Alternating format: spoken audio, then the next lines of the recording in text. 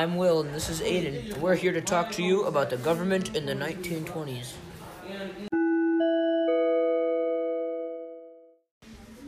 In the first section of this podcast, we will be talking about a rising candidate, Warren Harding, and how he is campaigning for rejection of Wilsonian idealism and got the nation's support for it. Harding is planning on returning to laissez-faire policies, mostly to support business and activism. Spending has decreased from $18 billion to $3 billion, and Harding reduced government regulation of business and taxes, which helped economic growth and prosperity. Harding depended on others who were friends that weren't wise and were not trusted, such as Charles Forbes, who wasted $70,000 recently on floor cleaner. His Secretary of Interior, Albert Fall, transferred oil reserves illegally, leading to the Teapot Dome scandal. Due to this event, citizens lost trust in the federal government and also the people included in the executive branch.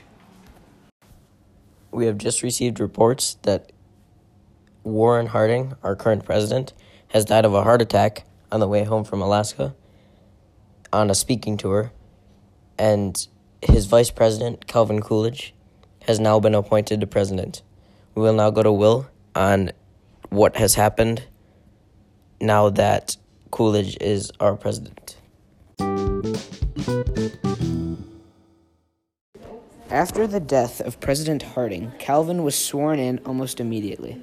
He's a soft-spoken man who supports big business. Some problems still remained, however. Farmers struggled to keep their land, and many labor unions demanded higher wages and better working conditions.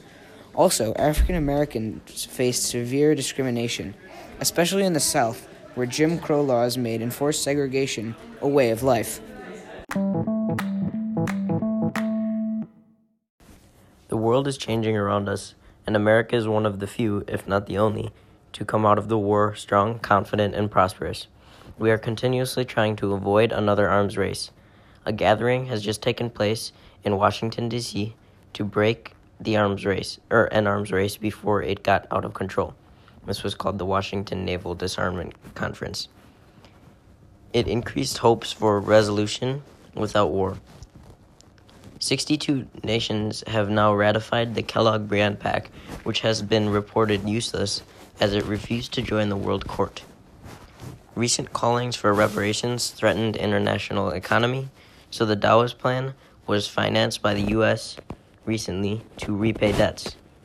But the stock market crash of 1929 damaged U.S. reputation because of an end to reparations, leading to the more flexible approach to war loans that would occur in the next war.